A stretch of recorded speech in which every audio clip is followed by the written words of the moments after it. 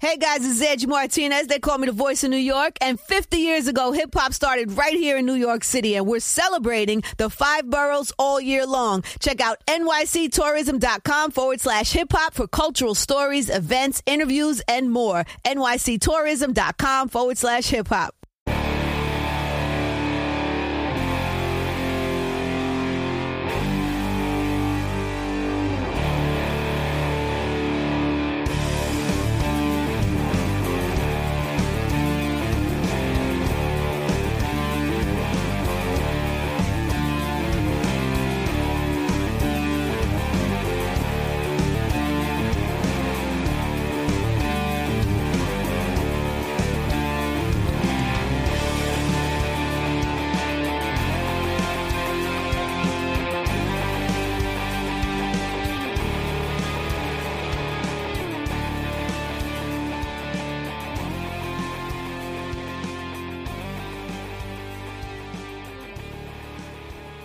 Hey, what's up? How's it going, everyone? This is the Go Long Podcast.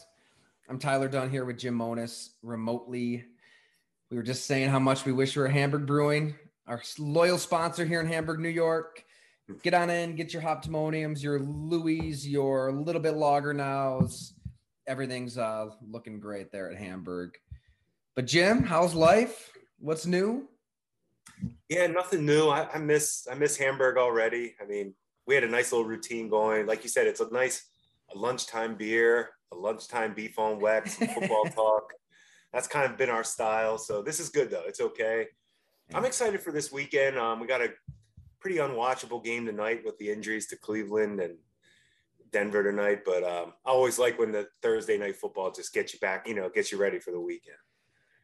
I mean, it was masterful on the NFL's part, right? Was it 06 it started, I want to say? Like, let's just drop a football game in on a Thursday. We care about player safety. Don't get us wrong. Like, we don't, we really want your bodies to recover, and, we are looking after our players. But, if you played on Sunday, a few days later, here's the game. But you're right. It's because, I look forward to it. Like, otherwise there's nothing going on. Maybe you're watching a little basketball, a little hockey, but an NFL game, it's become so commonplace now that we forget why the NFL put it in. It's an addiction, right? The league, we're addicted to the product, and we want more of it. They'd have it every day if they could. And think about, like, in college football, how the MAC conference, got really smart. And now everybody, we look forward to their Tuesday, Wednesday games during the week now, late in their conference games. So we're all addicted to gambling, football, whatever we're addicted to. When it's one game on a Tuesday, Wednesday, like this game tonight it's almost like a preseason team for the Browns tonight. They have so many injuries. We don't even know who's playing yet. Bernie Kosar is going to dust it off. It's going to be watched. It's going to be bet on because it's the only thing going. Right. Everybody bitches about the Jaguars on Thursday night, wearing those hideous jerseys like they did for a while. And then everybody watches. Everybody does, because they plugged, Allen Robinson and Allen Hurns into their fantasy team. So they got to watch. It'll be interesting.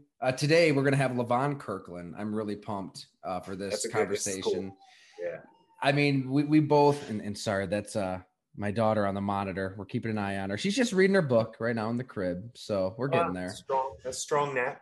Yeah.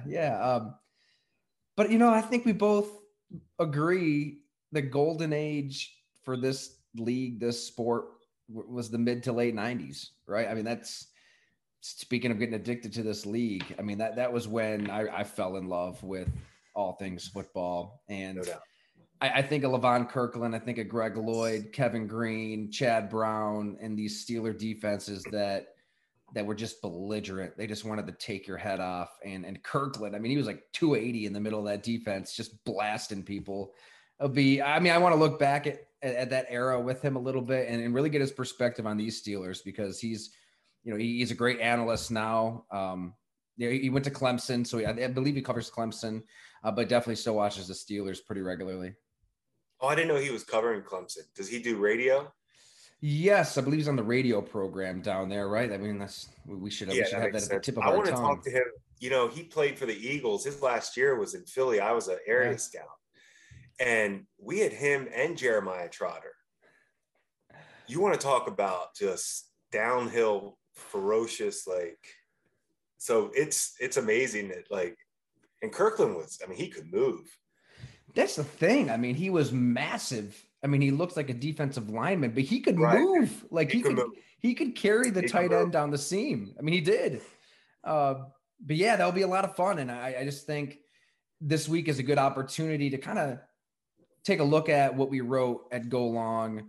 I mean, you wrote on it last week in the Monis Report, or maybe it was 2 weeks ago, and I wrote on it this week. But, we agree way too much. I think it's time for us to disagree a little bit. I mean, you're a nice guy, but we gotta crack some skulls here and go at it. So when it comes to the Steelers and direction and philosophy, maybe there's some areas where we probably agree, but maybe and if folks didn't read it, I get it. It was an ugly game against Seattle, really ugly. If you stayed up for that, God bless you. You probably did too, right? As we're saying here. We did. I get it though. I do get Pittsburgh rolling out Ben Roethlisberger at 39 for one more season. More so because of the philosophy on trying to sell that you're winning now, right? If you don't go with Ben Roethlisberger, what are your options? Do you start Mason Rudolph and just lose this year? Do you find Duck Hodges? I have no idea where Duck Hodges is these days. Dwayne Haskins. Do you just reach into that Kmart bargain bin for somebody else? Do you draft Davis Mills and trot him out there like Houston? They didn't want to do that stuff because, and we'll ask Levon about this. I mean, Pittsburgh, this is something they've built up for 3 decades strong, really. And I hate using the word culture and process and foundation. I feel too often it's like a kindergarten teacher there, it's cliche drivel that doesn't mean anything. You want talent, but there is a place for it. I mean, what Pittsburgh has built there is different from Bill Cowher to Mike Tomlin, where practices, it's like a rite of passage. It's this war of attrition. I mean, they're beating the hell out of each other. In training camp, they hit more than anybody else. The language they use with each other, Vince Williams really got into this, is belligerent. I mean, they're mean to each other. They want that cream to rise to the crop. That's why guys are homegrown. That's why a guy like Joey Porter, I think he had to wait his turn. James Harrison, he waited 4 years to get his turn. It's just different in Pittsburgh, and you don't want to just cash in on a season. It's what they did in 2019. Ben Roethlisberger breaks his thumb, and everybody writes them off for the season. Most teams, when they lose their quarterback, they're done. I mean, you're just done. And they traded a first-round pick for Minka Fitzpatrick. They are fighting for a playoff spot in Week 17. So I think that philosophy and making it clear to everybody in the building, we're trying to win now in the front office and in the coaching staff, on the field, everywhere, trumps all. And people might be saying, oh, well, then why is Ben Roethlisberger dead last on the eye in the sky Monis quarterback rank? Right. He's not playing well, but I think, all right, then what's the option? What should they have done? I mean, if they didn't identify a franchise quarterback this offseason, why force it? Right. Why force it? Maybe next offseason, Aaron Rodgers, he's winking with Mike Tomlin during the game, smiling at each other. Maybe a quarterback wants to go to you because of what you've built for 3 decades, right? Good defense, receivers, the best coach in the NFL. Because of that, a quarterback wants to go for you. So I just think if they would have just given up on Ben Roethlisberger, scrambled with whatever they could have scrambled with, you risk throwing all of this away. No, I agree with you. If you don't have the plan in place, that's what I wrote about. If you don't have the plan in place, like pre-draft, where free agency, you don't have somebody you target. Draft, we don't have the capital. We don't like any of these quarterbacks to go with. Okay, then Ben's your best option. So I think what they're doing right now is what coaching is. They are making the most of what their talent, what their team says they can do. Unbelievable defense, which that's what they always have, right? Tomlin, Steelers, that's what they do. They're not running the ball well. I mean, they're 29th running the offense right now. I mean, it's that's what, they drafted a first-round running back who obviously he's a battering ram. We watch him play. I mean, he runs hard, but they can't even run the ball right now. He can't throw the ball. I don't know where they're trying. I don't know what they're trying to do this year, especially when you watch the Mahomes, the Allens, the Lamar Jacksons. This is the AFC, the Herbert, the Burrows. He's not even in their class. And that's 5 guys right there in his own conference. We're not even talking about the NFC. So are you trying to win 10 games, sneak in the playoffs, be one and done? Okay, great job. I mean, it really is a great job. Like, he's a hell of a coach. I'm saying that's a good thing. You're maintaining what you've built. You've done a great job. You've done a great job. But, you know, I think you're kidding yourself if you think this team's even there's no way they're, to me, even competing for a Super Bowl. Well, they waltzed into a Highmark Stadium in Western New York and took it to Josh Allen's Buffalo Bills. It's great. I mean, they what can you say about Mike Tomlin? I mean, the fact that they won that game. He is. Go ahead and give him coach. If they make the playoffs, coach of the year, all that. He deserves all that. I mean, he is a great coach. I'm just saying that he's doing what coaches do. And that's what's so impressive about them. And they don't, what I love too about the Steelers is they don't make excuses. They don't sit there and try to say, they don't even try to act like Ben's playing. I mean, Ben admits he has to play, but, you know, he says it, but it's, you know, what are you going to do after this year? That's the next part. I mean, and like you said, it's not going to be hard to get a quarterback to want to go there. That defense is young and ready and prime. And the offense, to be honest, the offense is pretty much put together. They just don't have, you know, I just don't think Ben's good enough to get them to where they want to go, especially against the competition. If you were to catch Tomlin and Colbert and everybody in charge there in an honest moment, I wonder what March was like for Pittsburgh, because they kind of hemmed and hawed a little bit, and maybe they were trying to think of other options. They had to have been thinking of other options out of that wild card loss. And they just realized, okay, well, even if we wanted an Aaron Rodgers, like Green Bay has all the leverage there, and Deshaun Watson became Deshaun Watson. We see that. Russell Wilson, you know, there was a lot of discontent there that kind of sorted itself out. And the draft, they weren't going to have a shot at one of those top guys with where they were picking. And they did start the season, 11-0 with Ben Roethlisberger. He did throw for 4,000 yards, 33 touchdowns. So you can talk yourself into one more run. I get that. I really do. You know, maybe their problem was the offensive line. They completely retooled that. A lot of new faces, and it hasn't really worked out in the run game. I don't know. I think that they can get to 21 points. I think they've got studs on defense and TJ Watt, Minka Fitzpatrick, Cam Hayward, and they can figure out a way to get to 10, 11 wins. And I get that logic. I mean, you lived in that world where it's like, okay, what are we doing here? What are we doing here? But I feel like Pittsburgh, it's a little different because that's decades in the making what they have, right? I mean, you guys came in, you're trying to build something it's out different of thin air. Right. I mean, a culture of losing in Buffalo that you're trying to change. What they're doing is different, obviously, because they had, I mean, Ben is, the cornerstone of the franchise. And the GM, Kevin Colbert, it's pretty much not a secret. He's going to step down. As soon as Ben retires, Colbert's retired. And you're going to see a new regime come in, or however they'll promote from within. But that's probably going to happen after this season. So I think they're all looking at this as, hey, here's our last run. How can we max out what Ben can do right now? Because we know they have a Super Bowl caliber defense. I mean, that's not a joke, or at least playoff caliber for sure. Those young guys are going to get better too. I mean, the coaching will, you know, I know they got gashed by Alex Collins, but those young players, Highsmith, James Pierre, that was surprising. They came like how that half, because it's not like the Seattle was threatening throwing the ball. You know, it's like I was surprised they were gashing them like that.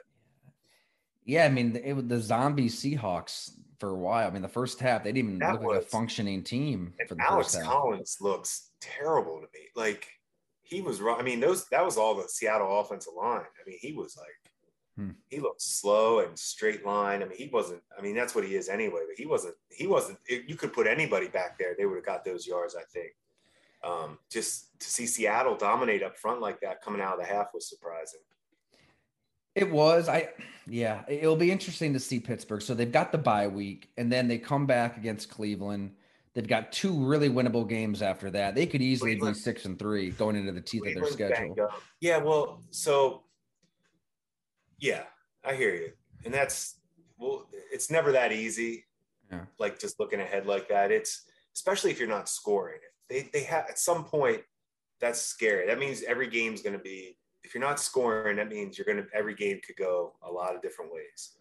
You know, when you think about all these teams right now, there's like I want to say 5 teams averaging over 30 a game. Right. You know, they might just have to. I'm sorry, Jim, go ahead. No, I was just going to say the year we won the Super Bowl in New Orleans, like I was pointing out, we averaged like 32 a game, but we were the only team over 30 that year. Now there's like 5 teams. So the bar has been raised scoring points.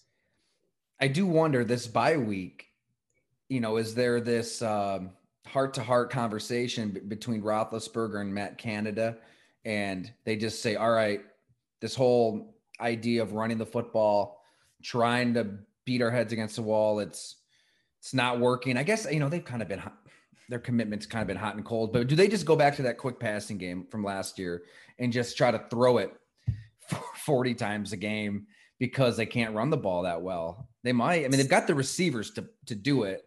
And they do the RPO stuff with Roethlisberger. I mean, he can play that kind of quick game. I don't know. They're going to have to do something over this bye week. Yeah, they have to change something up, I think, on that offense. Just it's really unwatchable. I mean, it's strange. Yeah. And he's not giving guys chances either. I mean, his downfield throws are he's off target a lot. Yeah. So it's a mix of things right now for them on offense. But that's what I love about defense. It keeps you in every single game. I love the attention to detail. I mean, you can see why Mike Tomlin loses his mind on the officials with how they screwed them over at the end of the game. I mean, DK Metcalf just inexplicably stays in bounds. Like, what are you thinking, DK Metcalf? That was strange. Strange. So you watched it. So you tell me, Jim, because I was messaging with a reader on this. Yeah. DK Metcalf fumbles the ball, right? And it's a clear fumble. So, you know, they blow it. I mean, whatever they said, they have to review it. So they reward them the 3 seconds. Now, if it is what it is, it's a fumble and Seattle's trying to rush to the line to get, do they even get a playoff? I mean, that's probably it, right? And that's what Tomlin was saying, correct? Yeah. Like, that's what I believe he was saying. He was saying. I don't see how you get it off, right? To Tomlin's point, I get it. But it also seemed, they seemed to explain it on TV correct. I mean, it seemed like they did it correctly. You know, after it was all said and done, I felt like I agreed with how they explained it. But I also see what Tomlin's saying. Like, there was no need for any of that. If you said it was a fumble, let's go. And in addition to that, like, they give them the 3 seconds as opposed to 1 second, where they might not have even been able to get the snap off with the 1 second because everybody has to be set. Kill it. Right. It was a strange ending. But that's why I love a coach like Tomlin. I mean, here's a dude in James Pierre, a corner, kind of been up and down early this season.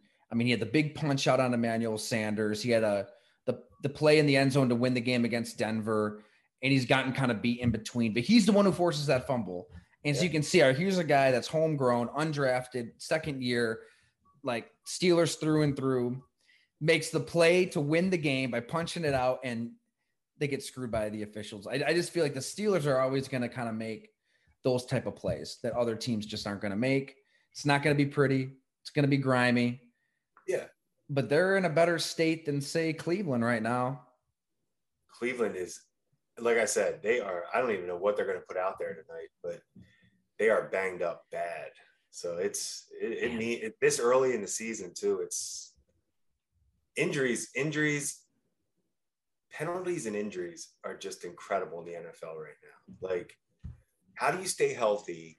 And these games are just, they're becoming so hard to watch because of all the penalties. It's just. All right. With that, we'll definitely have to pick up the officiating too, because I mean, the officiating has been god awful, but we've got Levon. He's waiting. Yes. To chat. So let's bring him on in here. All right. We've got the legend, Levon Kirkland, with us now. Great to see you, man. Got it. And like I just told you, had so much fun talking to you. I believe it was like last November, December, about those Steeler glory days and just how you become a linebacker in that defense. But I think everybody, that here's your name. I mean, maybe the hair kind of stands up on the back of their neck, or they get chills or goosebumps. It's right. You want to talk about a violent, belligerent defense. Two-time All-Pro, two-time Steelers team MVP, all-decade team in the 90s, an All-American at Clemson before that. You spent, I believe, 9 seasons with the Steelers. Yes, 9 seasons. And 1 year at Seattle, 1 year in Philly. How in the hell are you, man? Great to see you. Oh, yeah, man. I'm doing well. Thanks for asking. How are you guys doing? We're doing good. Good. Yeah. Yeah. Just usually we're drinking a little beer talking football. We do it at a brewery, but had to go remote this time. So a little coffee, you know. Little coffee. I get it. I understand. I do the vanilla latte, so I'm not, just drinking it all black or sugar or cream, but I do like the vanilla lattes. They're very good. So, and green tea, you get to be my age, you got to start reversing what you put in your mouth. So I do more green tea now. Man. Hey, Levon. Yes, sir. I lived 9 years down in Charleston, South Carolina. Okay. So, yeah. I don't know if you ever get down there much, but that's like my favorite place in the world. So it is a really good spot. I went there this summer. I've been there twice this year at Folly Beach. Yeah, that's where I just was. Yeah, Folly Beach. Yeah, it was nice. It's a lot of food there, man. You got to be careful. That's true. Yeah, you're going to gain weight on a weekend trip down there. You're gaining weight. No question about it. I didn't have any green tea. I can promise you that. I'm sure you didn't. You had a tea, but it wasn't quite green. It's either called sweetened tea. It's either called firefly tea. Right. Yes, indeed. What's life like for you today, Levon? I know you've come over to the dark side with us on the media a little bit. You just said you keep in touch with your teammates. I'm doing the Believe podcast, which talks about Clemson football. And, this year has been an adventure, actually. So, yeah, doing that. I'm also going back to school, getting my master's in psychology. A few things on board. Believe it or not, I'm writing a book. so that's a lot of fun, a lot of work. So, yeah, my plate is pretty busy. And I'm with the South Carolina Football Hall of Fame. That's right. Which we aim to educate, empower, and encourage. Our students in South Carolina are ranked 43rd in the nation as far as college and career readiness. That's a problem, and our goal is to be in the top 10 in 2030. So it's a goal. I'm telling you, that's a huge goal. Good for you. That's amazing. Can you talk about the book? Is it about yourself? Is it fiction? Actually, it's a book. It's a thank you book, and the thank you book is just writing letters to different people, places, and experience that I'm thankful for. So for the first one I wrote, and I was just writing this, it's called Dear Draft, and it kind of goes back, and I'm talking to the draft like it's a person, and I'm talking about my experience that day and getting drafted by the Pittsburgh Steelers at 38th pick. And I put it out there on Facebook, and, one of my sisters was like, you know what, you need to probably write a book. This is really good. And I was like, oh, okay. Yeah. Maybe I don't really consider myself a writer. I'm more so a storyteller more than anything. I don't, I'm not wearing the jacket with the patch on there. I'm not going out to the woods and typing and being alone. It's just, sometimes I wake up or I just start thinking about, I can say thank you to this. So I said, it's a Pittsburgh Steelers course I did a thank you to. I probably do a thank you to Coach Cowher individually. I did a thank you to Chad, Greg, and Kevin. That was on Facebook as well. So that's one of the books. And the other book is Run, Bonnie, Run. My nickname when I was little was Bonnie because my sister, who's 2 years older than me, Angela, could not say the B sound. So she would say Levon. She would say Levon. So my mother's like, just call him Vaughn. but she's only 2 years old, so I get it. And so she was like, Bon. And so my nickname for a long time was Bonnie. So I talk about my imagination as a 11-year-old that knew he was going to play in the NFL, and we go from there. So you mentioned catching up with Greg and Chad. When you really look back at what you guys built in Pittsburgh, that defense, that 3-4 Blitzburgh, what do you take the most pride in, and what made that group special? Oh, I just thought we were just innovative. I mean, we weren't the first team to run a 3-4, but I thought what we did was unique in a lot of ways. And I'm not sure if there were 4 better backers in a 3-4 scheme. And, you know, we were all different, but we were all the same in a lot of ways. Greg was the explosive, mean guy from the outside, didn't take any junk from anybody. And, you know, he was, out of all those guys on that team, he was probably the alpha male. Yeah. He was the alpha male. I mean, he walked around with his shirt off most of the time. He had that one T-shirt that said he wasn't hired for his disposition. So Greg was a player, man. Greg Lloyd, to me, was one of the best players that I ever played with. And he brought an energy and a passion and an intensity to the game that if you didn't get on board, then he'll just call you out and be like, don't put him back on the field. Yeah. I mean, it was like that. It was funny. And then, you look on the other side, there was Kevin. And Kevin came in my second year, my first year starting. And we just had a bond, me and Kevin. And Kevin was a great pass rusher. He just knew how to get to the quarterback. And I think our scheme helped him a lot getting back there.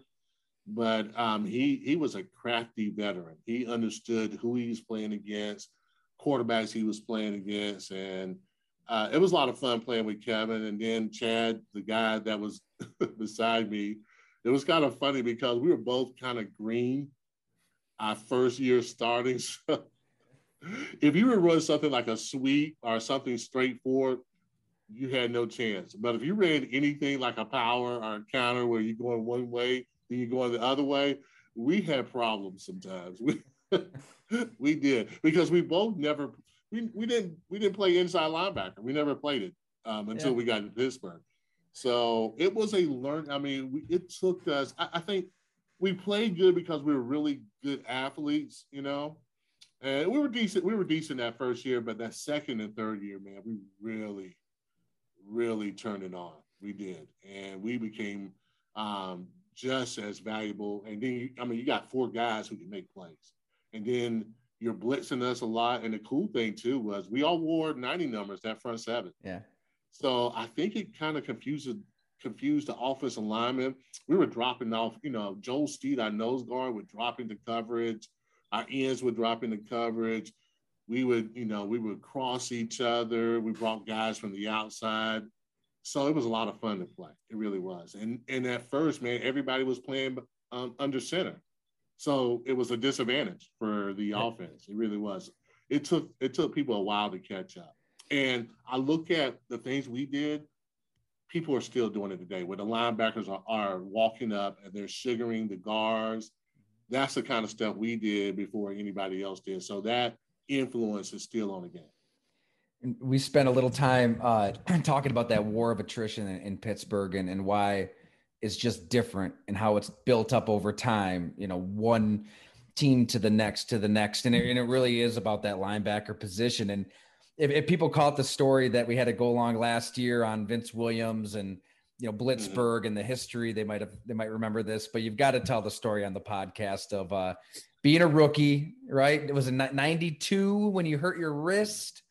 And yes. And Greg, he knew you were hurting that. You mentioned it, and then something happened here. I'm a naive rookie at the time.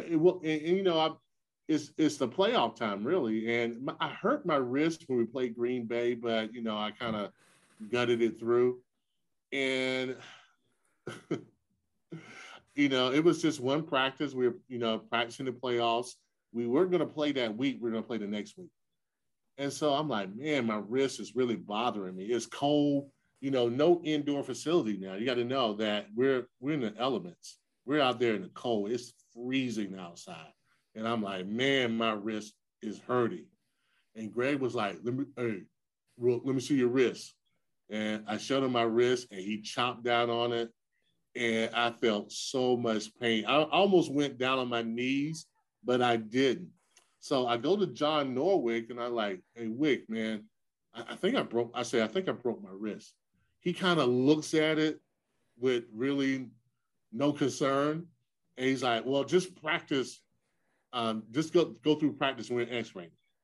I'm telling you, Tyler, Jim, I had the most pain I've ever went through. I mean, I couldn't do anything. We go get the X-ray, and they're like, oh, yeah, you really broke it. I'm looking at Norwig like, why did I practice today? I should have went and got this wrist. But back then, man, it was, I was a rookie. I was a special team guy. And, it was like, whatever, Rook. You're going to practice today, and then we'll look at it. Now, if that was someone like Rye Woodson or Kevin Green or Greg Lloyd, they would have took special care. They would have flew a helicopter in Three River Stadium and got them to the hospital. But since I was just a rook, they were like, whatever, man, just practice. We'll check you out later. So you broke the scaphoid bone? Did I say that right? Yeah, which is like a really hard bone to heal. Yeah. I was in a cast forever. I was in the cast till February. They did surgery, and I really played in the cast that following year, 93, when I became the starter. Yeah. I played in it for a little bit, and then I got what they call a wrist rocket, and I played with that wrist rocket for the rest of my career. It's unbelievable. I couldn't really bench press or anything. So it was, and my whole job is to hit and shed guys. So I'm thinking like, how the hell am I going to play with this bad wrist? But I got through it some kind of way. Man, and as you said, Greg, he did not apologize, right? He did not apologize, no, and I don't think he will ever apologize. Does it come up when you catch up with him? Do you bring that story up to him? All the time. And he just kind of like, come on, LK. Greg is a little bit more mellow now. Yeah. So it's just kind of funny having conversations with him. We actually drove to Kevin Green's funeral together. It was about a 5-hour trip, man. We had a great conversation, calling different guys. It was, sad occasion, of course, but it was really good catching up with him. And he allowed me to stay in his house, man. It was cool. Right. Well, hey, sorry, Jim, if you want to hop in, you could hear these Greg Lloyd stories all day. I mean, Chad Brown was saying how he same thing in 93. He got lit up by Greg and say, hey, this is how we practice around here. It's just different. I mean, Greg would we'd be doing a drill and nobody wanted to go against Greg because he would go hard, man. He would go hard. You're just like, man, can you chill out for a second? But now that's just the way he did it. But I think he elevated the rest of us too. Yeah. I think he was the guy that we like our defense, man. We were running heels after practice. I mean, we would do extra work and a lot of times. And I think that's the reason why we were so good. We took a lot of pride and we took a lot of ownership of being a Pittsburgh Steeler, especially being a linebacker. Like being a linebacker there, man, you got a lot to live up to. The linebacker lineage is strong. The tradition is strong. And so, when I went in there playing inside linebacker, I just didn't want to let anybody down, man. So I just played, but I came into my own. I realized that I was a really good player, even though I changed positions, and it worked out for me. I think that was the best move for me to go in the inside and play. But yeah, man, G. Lloyd and Kevin, what I always say, Kevin was the guy that helped me understand the game from a film perspective. Jerry O was the guy who talked to me when I first got there and really kind of taught me how to play the position. He's still there, right? He's an assistant coach. Yeah, he's a coach.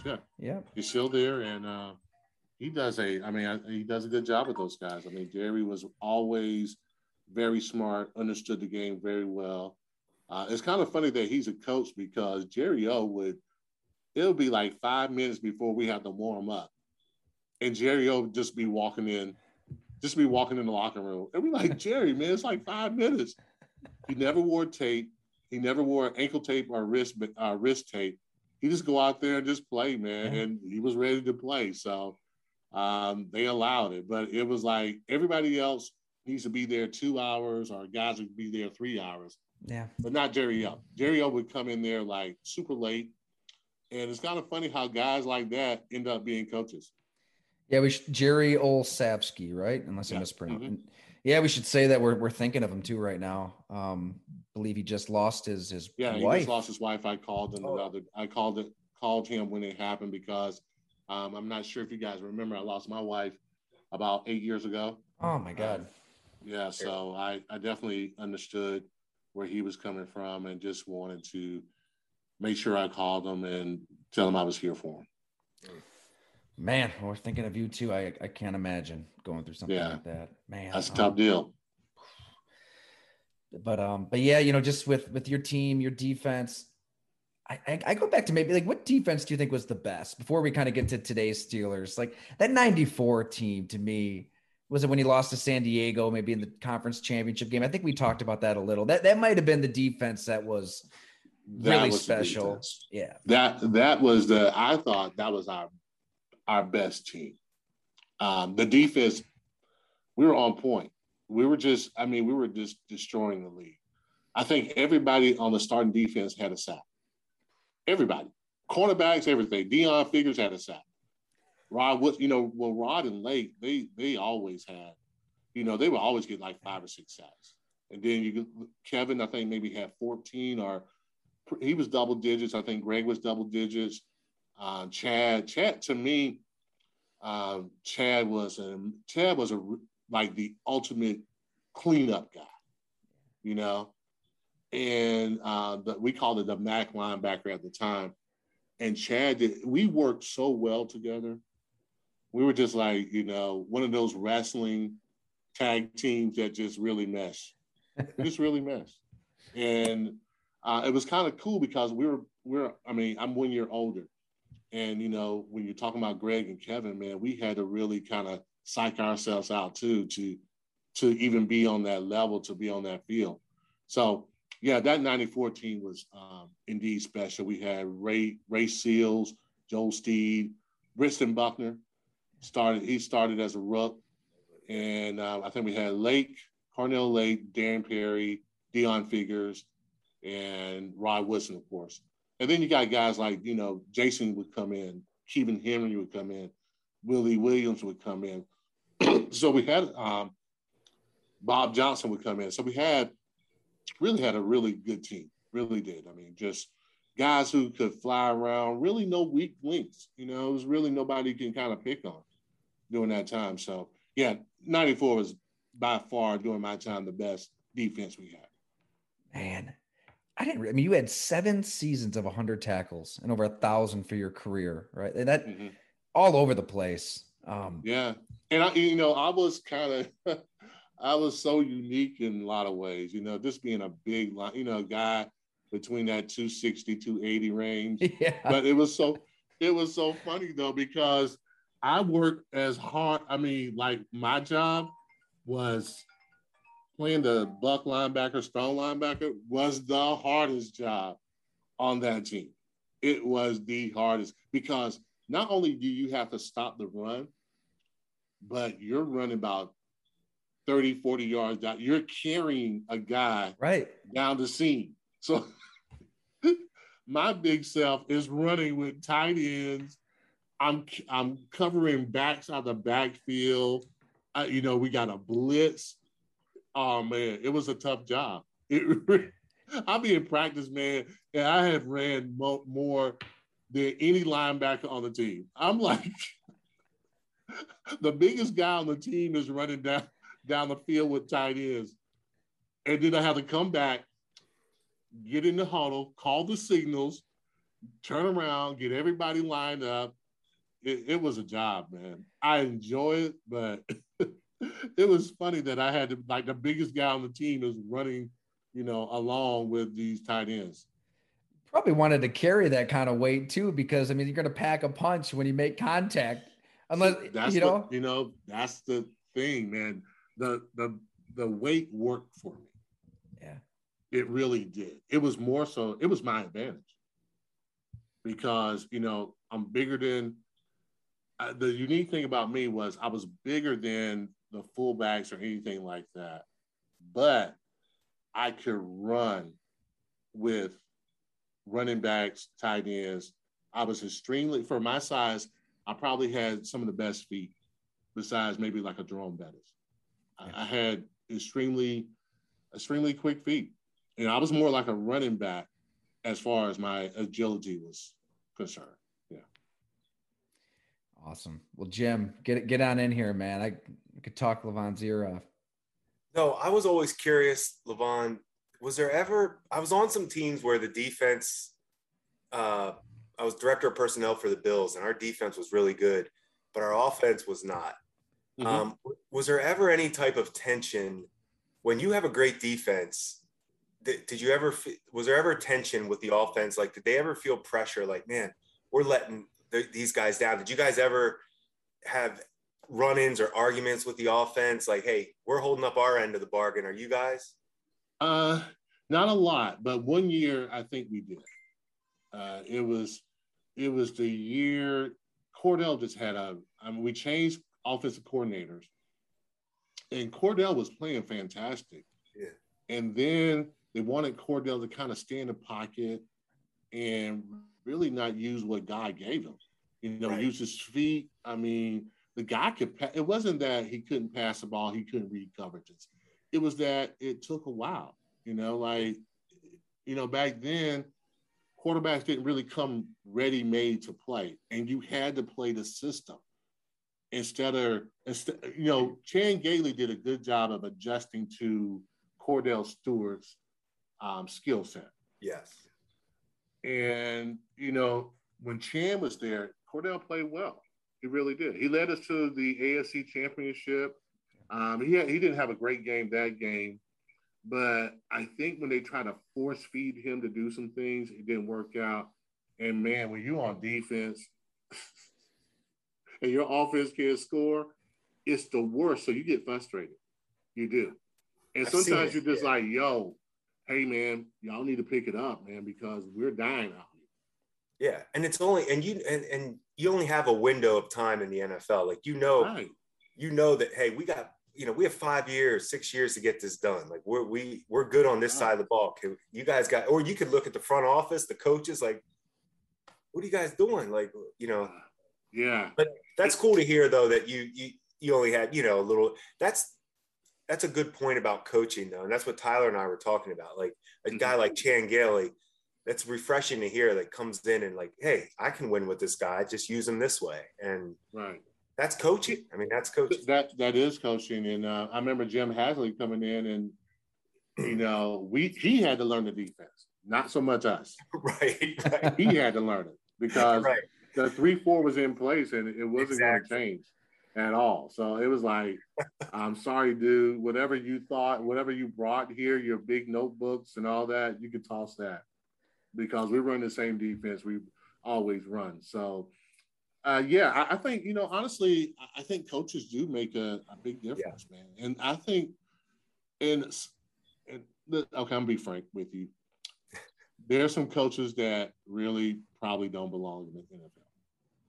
They just don't belong in the NFL, man, because I don't know if they're cookie cutter or I call them theory guys. They draw it on the board and they swear it's going to work. But, man, we playing Barry Sanders, Tony Gonzalez, man. They can those guys can outskill your plan, your theory. That's why I liked about Coach LeBeau. Coach LeBeau would ask us what's going on, what you're seeing.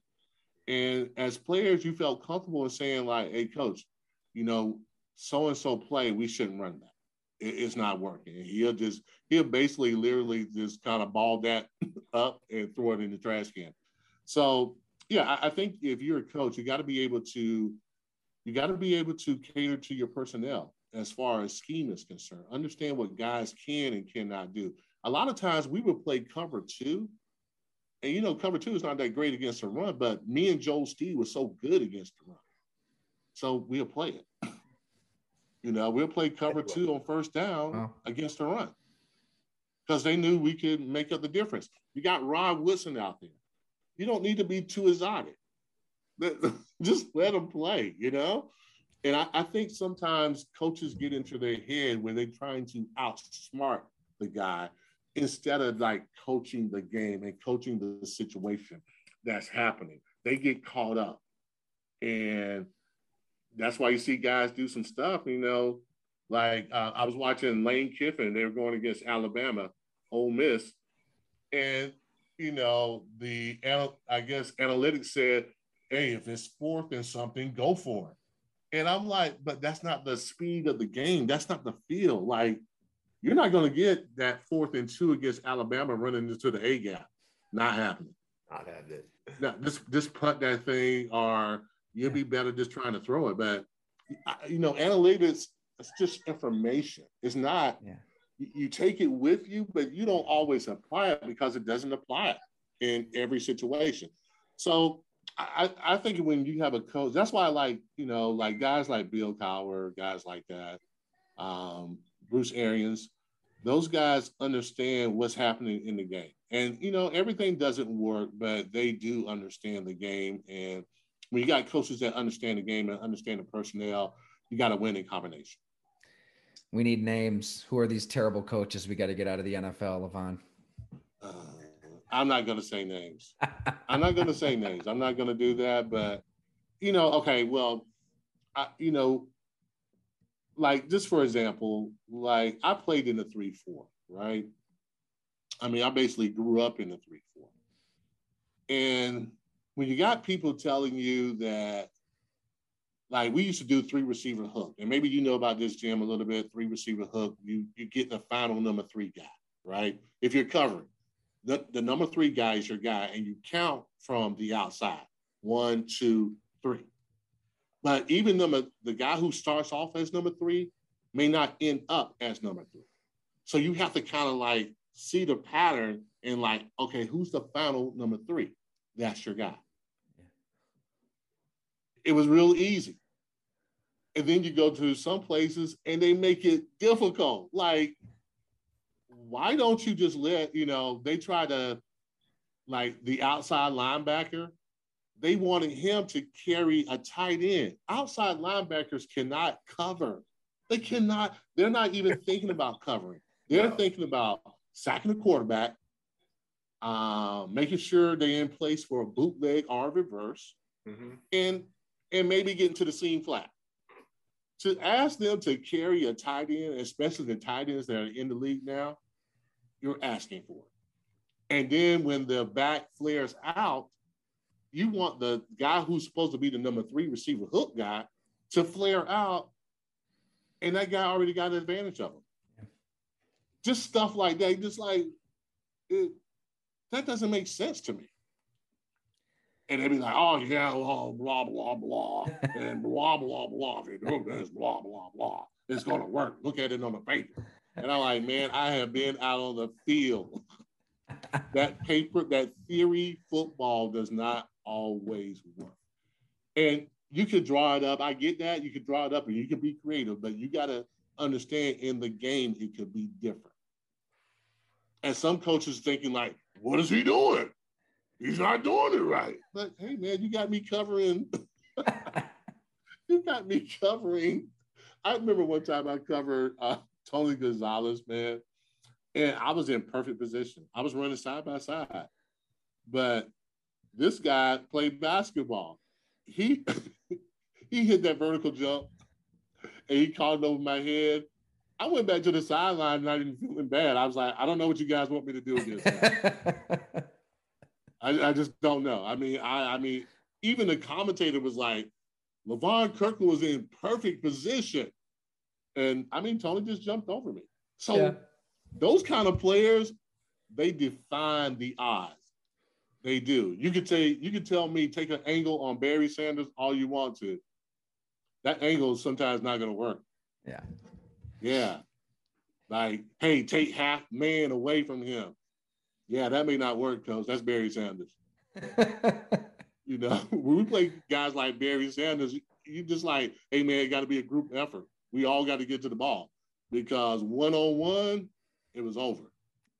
So you have those kind of matchups in the NFL, and, you know, and you can go and you can draw it up all you want to, but especially during my time, I mean, my era was like, it was a combination of like, dude, you better bring it because that other guy is going to bring it. And if you don't, you're going to get hurt. Yeah. So it was the glory era in the 90s. Yeah, the 90s. I'm like the nicest guy. Like, I probably was like one of the nicest guys on the team. But man, you go on that field, man, you have to turn it on. You have to be another guy. I can give y'all a story about that. I dated a girl, her name was Ebet, and she really didn't know football very well. So, but she lived in Pittsburgh. I don't know if she was playing me, but I don't think she knew the game that. So she goes to her first regular season game. I mean, she understands that I play and all that stuff, but, you know, she's very, very casual fan.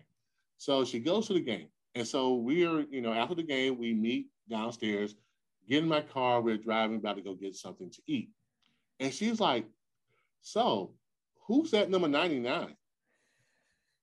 And I'm like, what do you mean? She's like, yeah, like, who's that guy? I was like, that was me. She's like, it could not possibly be you. She's like, the Levon I'm dating is not that guy.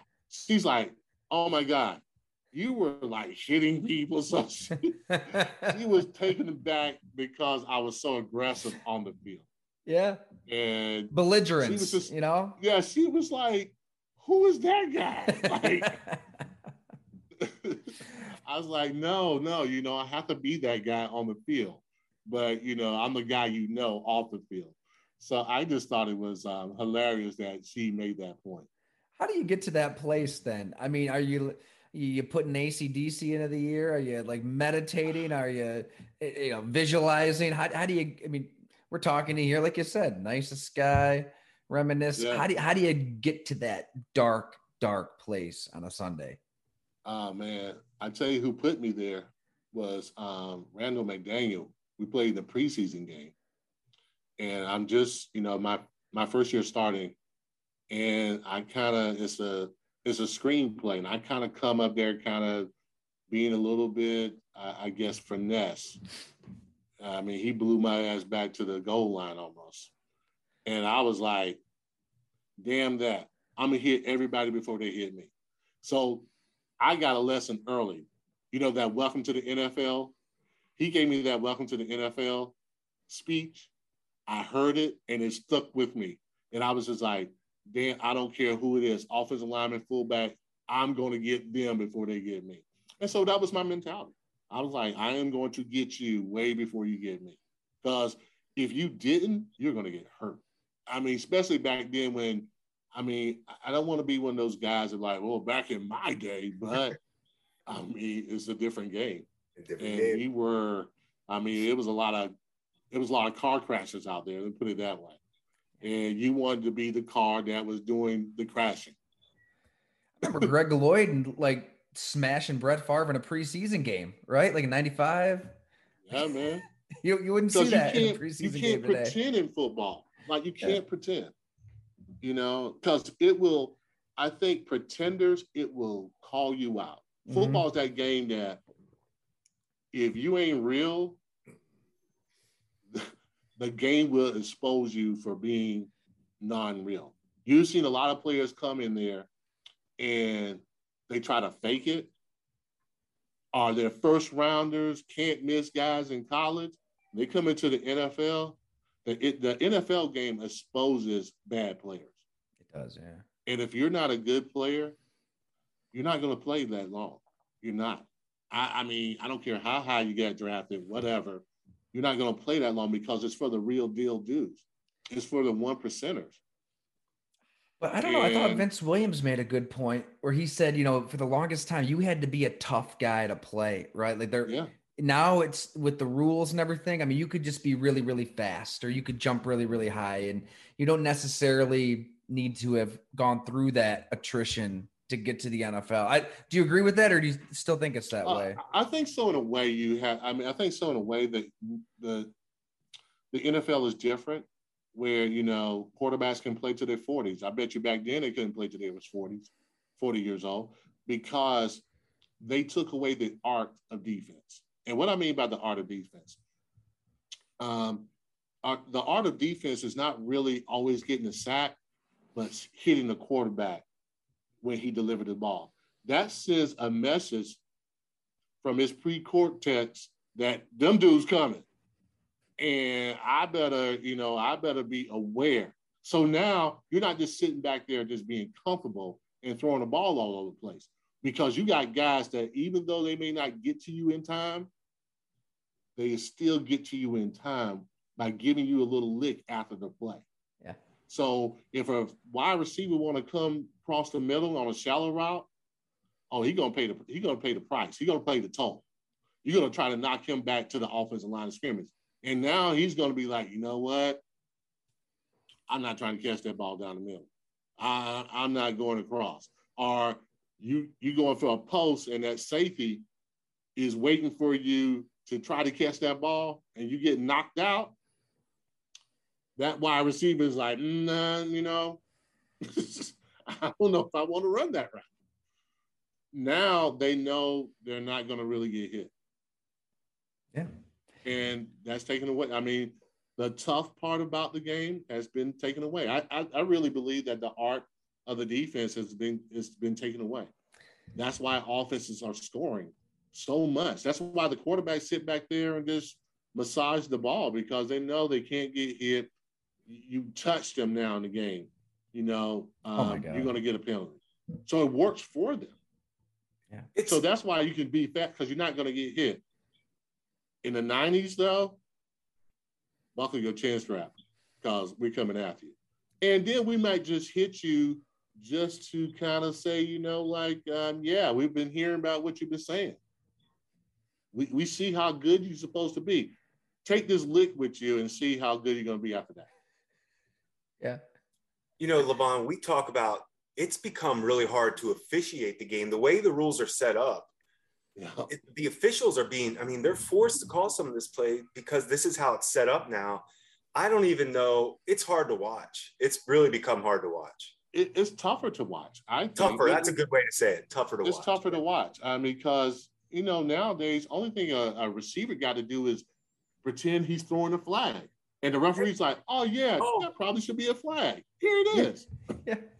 And that happens. You see it. Yeah. Yeah. As a defender, I have the right to the ball too. I have the right to the ball. So the receiver's the only one who has a right to the ball. So if we tussling, it's going to go against me. Right. That he's pushing too. So the game is they went a little overboard as far as slanting the game to the offense. Yeah. Now, on defense, it's hard to coach defense, man. It's hard to play defense. It's hard because you can't do some of the stuff that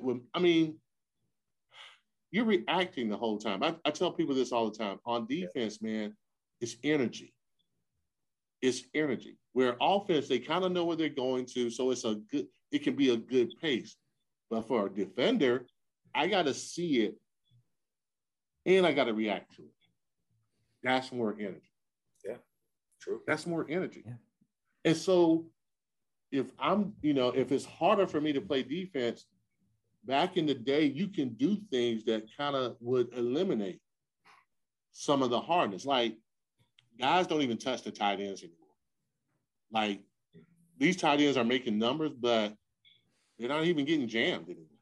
That's because they're receivers now. They're not even tight ends how you remember them. Right. Yeah. They just they're those guys just open the door for them and catch the ball. Why don't you go ahead and catch the ball on me? Yeah, I'm just gonna let you do that. So that's a different ball game. It's different. The Green Bay Cincy game at the end, all those crazy missed kicks, that's what we're going to remember. But the play that set up the game winner, is exactly this art of defense that you're talking about. I mean, Rodgers is under pressure. He backpedals. He kind of floats one over the middle to Randall Cobb. I mean, it is a throw that if a quarterback attempted it in the 90s, he'd be in trouble. Like he'd have some explaining to do. But Randall Cobb can kind of just catch it because he got hit. But if it's 1996, I mean, he's getting absolutely blasted. And defenders, they know they can't do it. They just can't. So he catches it. Yeah. Mason Crosby finally makes the field goal. Green Bay wins. Right. Yeah. I mean, they and like you said, they know that. They know that. They know that, you know what, I'm not going to really get hit. Quarterbacks understand that as well. Right. I'm not going to get hit. Let me throw it. They're going to either call pass interference or something. It's going to work in our favor. So, yeah, I mean, it's kind of a shame because to me, our era was so much fun, and it was man to man. Can you beat me? Can you beat me 1-on-1? But then after the game, it was mad respect for the guy you played against. You know, it wasn't one of those like man hugs you see. It was an embrace. Like, dude, you brought it today, man. Like, it was craziness.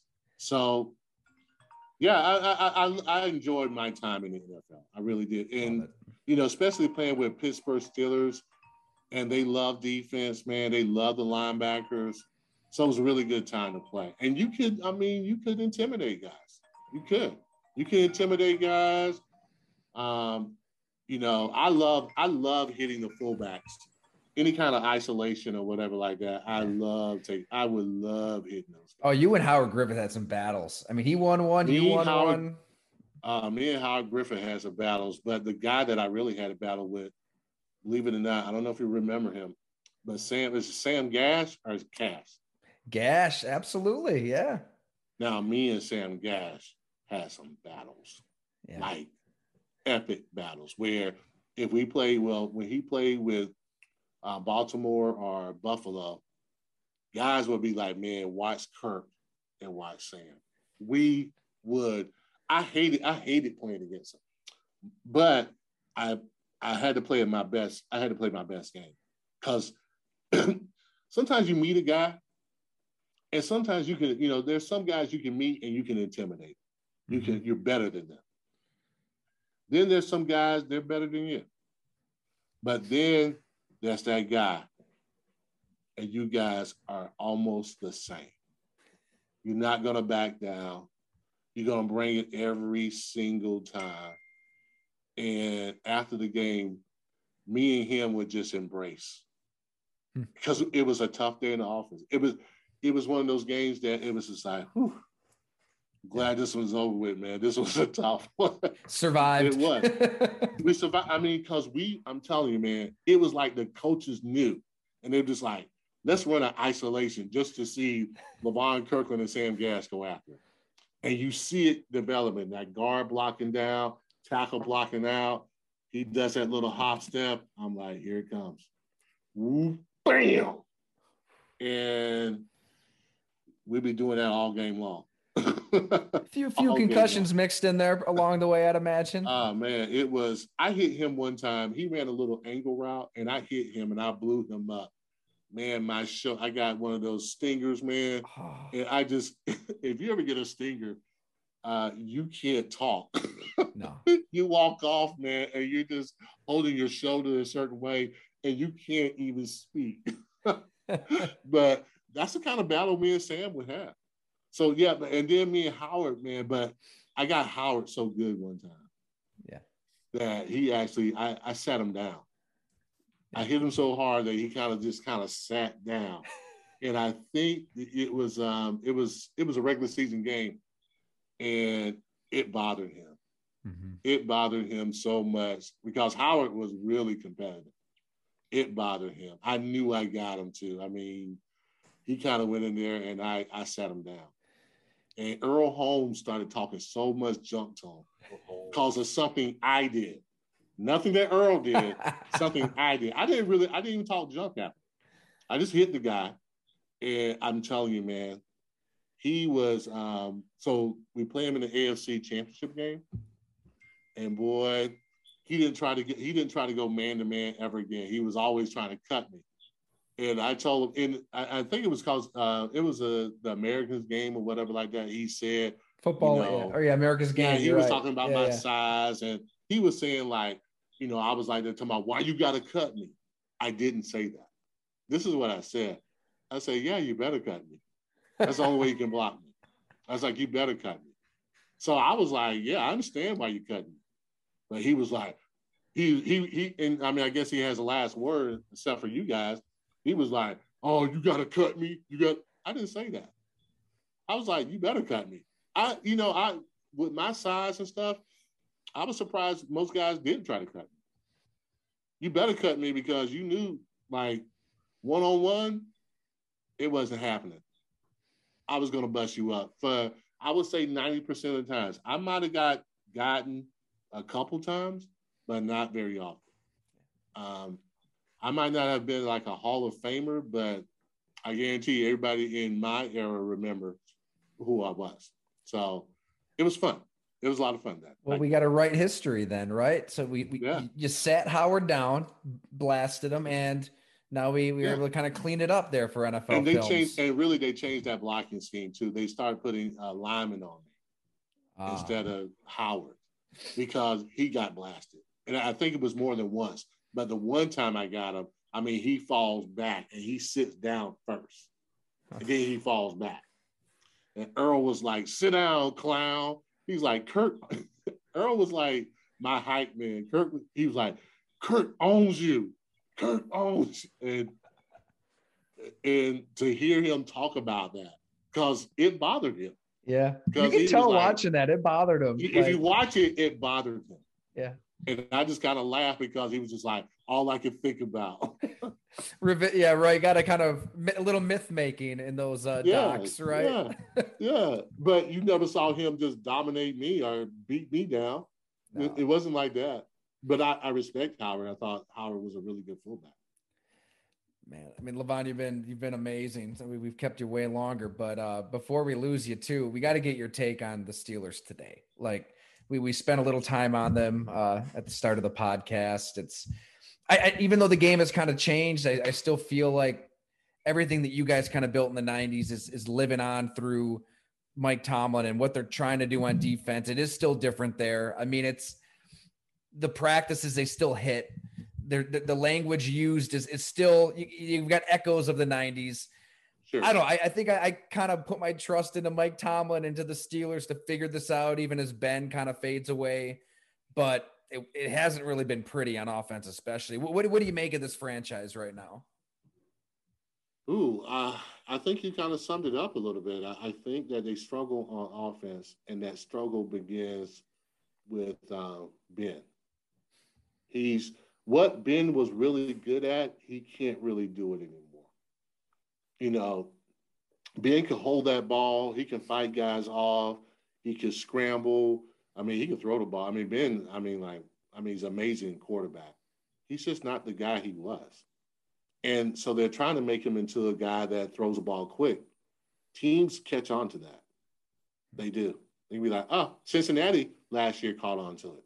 Like, you know what? We just got to jam their wide receivers, don't let them off the line of scrimmage, and stop Ben from the quick throw because he couldn't really throw it downfield and he couldn't run the ball. They run the ball a little better, but they're not great at running the ball. If you look at the history of the Pittsburgh Steelers, they have always been able to run the ball because you know why? Because when playoff time comes, running the ball works. You got to be able to run the ball and you got to be able to play defense. You do. Because your offense is not as good, I don't think. I don't think your offense going to playoffs, you know, they're probably not hitting their stride. You know what I'm saying? But if you got a great defense and you can run the ball, most likely you're going to win. I think it starts with Ben. I know they got some new guys on offense. I think they got the running back. I think they got some good wide receivers that could definitely help them take it to the next level. But I think you got to start thinking about that quarterback and what are you going to do there? And if you don't think Mason Rudolph, Haskins are the answer, you got to start looking for one. maybe I don't see why they're not in the. Well, I know why they're not in the Deshaun Watson sweepstakes, because he got too much baggage. Mm-hmm. You can't come to. I'm gonna tell you, the one thing about the Steelers, you cannot come there with a lot of baggage. You may get some baggage while you're there, and that can only last for a second. That's not going to last. With the Rooneys, yeah, you're going to be a solid citizen.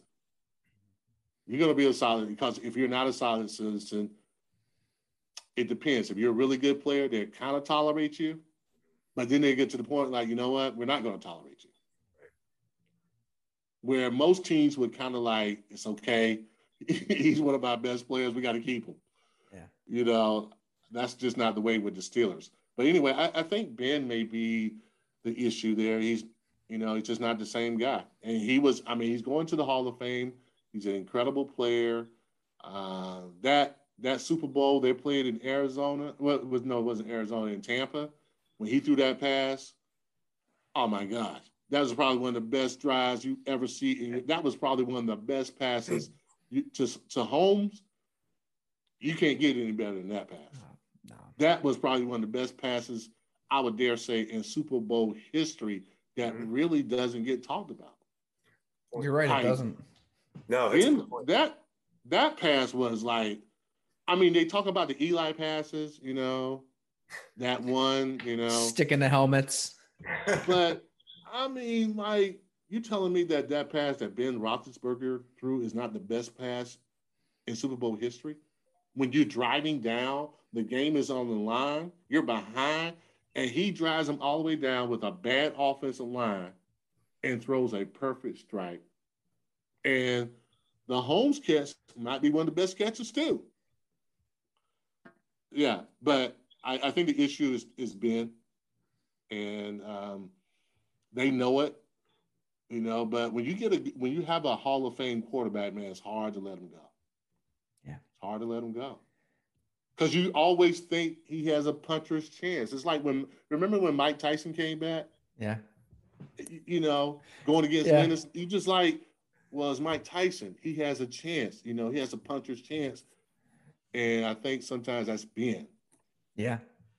Or any great player, you just think they got a puncher's chance because they've been so great. But Father Time is like, I'm undefeated, baby. You're gonna give it up at some point in time. Do they just go to Mason Rudolph then? What do they do? Because that would be my point. Is like, what would you have done even as far back as March? There weren't really if you don't think that the option is there to transition to, trot him out there for one more year, make a run at Rodgers or somebody in 2022. I don't know. I think the run at Rodgers would. Oh my God! If Pittsburgh got Aaron Rodgers, it is over, baby. Or if they really want to be set up, you trade for Jordan Love, right? We're a love-friendly podcast here. If you really want to go all in. No, that's a secret about Love, and I know that secret. He can't play. Oh, Levon. Oh. All right, we're gonna have to get you out of here. I can't say that. I don't really know. I can't really say that, but I don't know what they're gonna do. I'm because I don't think anybody's coming out next year. Right. There's no big time guys coming out next year. I don't think. It's gonna have. You can tell me about that quarterback from North Carolina all you want to. I'm sorry. Yeah. You're not bringing out. Last year, man, that was if you're going to get a quarterback, that was the year. The Trevor Lawrence, Justin Fields, those guys. I think those young guys are all going to be good. They can all be good. I don't know if you got guys coming out this year that's going to be really, can you say first round Hall of Fame? Because I look at it, and you tell me, Jim, your first rounder almost should be like he's going to the Hall of Fame. Yeah, in those first couple of picks, you're thinking Hall of Fame guy. We would stress, we might not say Hall of Fame, but you don't want any question. You want him to come in, start, and you didn't question the pick, right? But one thing I know is guys know on the team. Any team I've been with, and we would draft somebody in the first round. We took a defensive tackle in New Orleans, Cedric Ellis from USC, short and stocky little guy. Yeah. And we had some big guards. Jairi Evans, Carl Nix were our guards. And after that first time they went against him, they're all looking at us like, nah, he ain't the answer. Like, you guys missed. The players could tell right away. Players, it's so funny, Tyler. You know, especially those first rounders. You guys are watching those first rounders. Like, we know right away. Right away. Like, I mean, honestly, you know, I don't know if it's like I guess, you know, it's just like anything. If you work somewhere, you kind of know if someone else is good, right? And you know when somebody else is bad. Yeah. I'm telling you, when we played, you can almost sniff who's good and who's not. You'll be like, he can play, he can't play. He can play. Oh, that little guy's pretty good. Mm-hmm. That's how you do it. You'll be like, oh yeah, like when Willie Williams, I can tell you a guy, Willie Williams. When Willie Williams came on the team, and Willie's not a tall guy, but he's a rocked up guy. And we were all saying, oh, that little dude can play. That little guy can play, man.